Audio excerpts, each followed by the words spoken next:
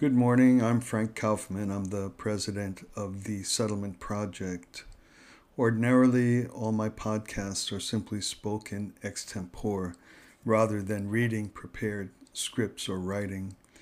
But this morning I want to read verbatim something I posted on Facebook as a result of exchanges yesterday, and so I'll simply read what I posted there. Good morning. I have, I believe, an approximately equal number of close and dear friends on the left and on the right. Many I would characterize as extreme left and extreme right. In recent weeks, I posted a significant number of news articles that reflect the concerns of the right. I did not expect any of my left-wing friends to be reading these posts. But yesterday, something very surprising happened to me. A significant number of my friends on the left wrote to me, pressing me for my views on yesterday's events.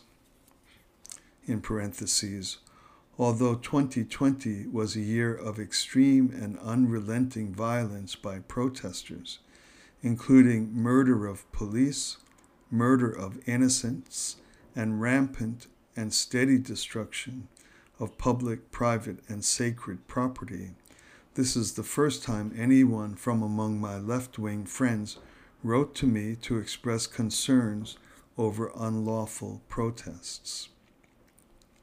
As I say, close parentheses, I had no idea that my friends on the left paid any attention to my posts of news articles supporting right-wing concerns. I am moved and grateful for their concern and interest in my views.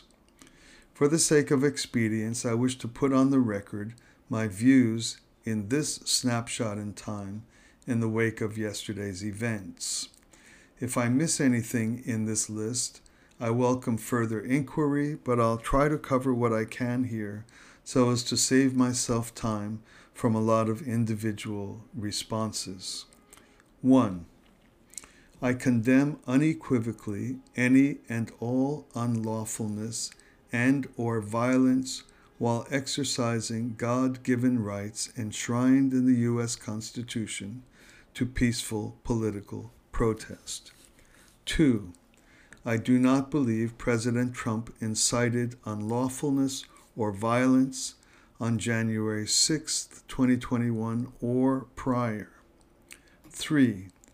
I believe President Trump came out clearly and unequivocally calling for his supporters to abide by and respect law and order, and called on his supporters to go home in peace. 4. I am open to the possibility that the violence of January 6, 2021 was instigated by extremist left activist infiltrators and agitators. 5. I believe that independent of the possibility of skilled violent infiltrators, that Trump supporters did participate in breaching the Capitol and in so doing committed crimes and harmed our country by doing so and should be condemned for these acts. 6. I believe President Trump won the 2020 presidential election in a landslide, and that the quote-unquote win for Vice President Biden was achieved through electoral fraud. Finally, I am open to being wrong about items 4 and 6. Item 4, the possibility that the violence at the Capitol was instigated by leftist infiltrators and agitators. I'm open to being wrong about that. And item 6, that President Trump won the 2020 election by a landslide and that the quote-unquote win for Vice President Biden was achieved through fraud.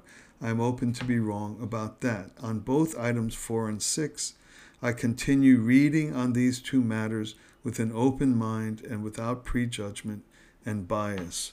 So that's where I stand. That's my view. I hope that's helpful and clear. And like us all, we'll continue to read as faithfully and with as much integrity as possible to try to come to sound views that are helpful for America and for the world. Thanks very much for listening.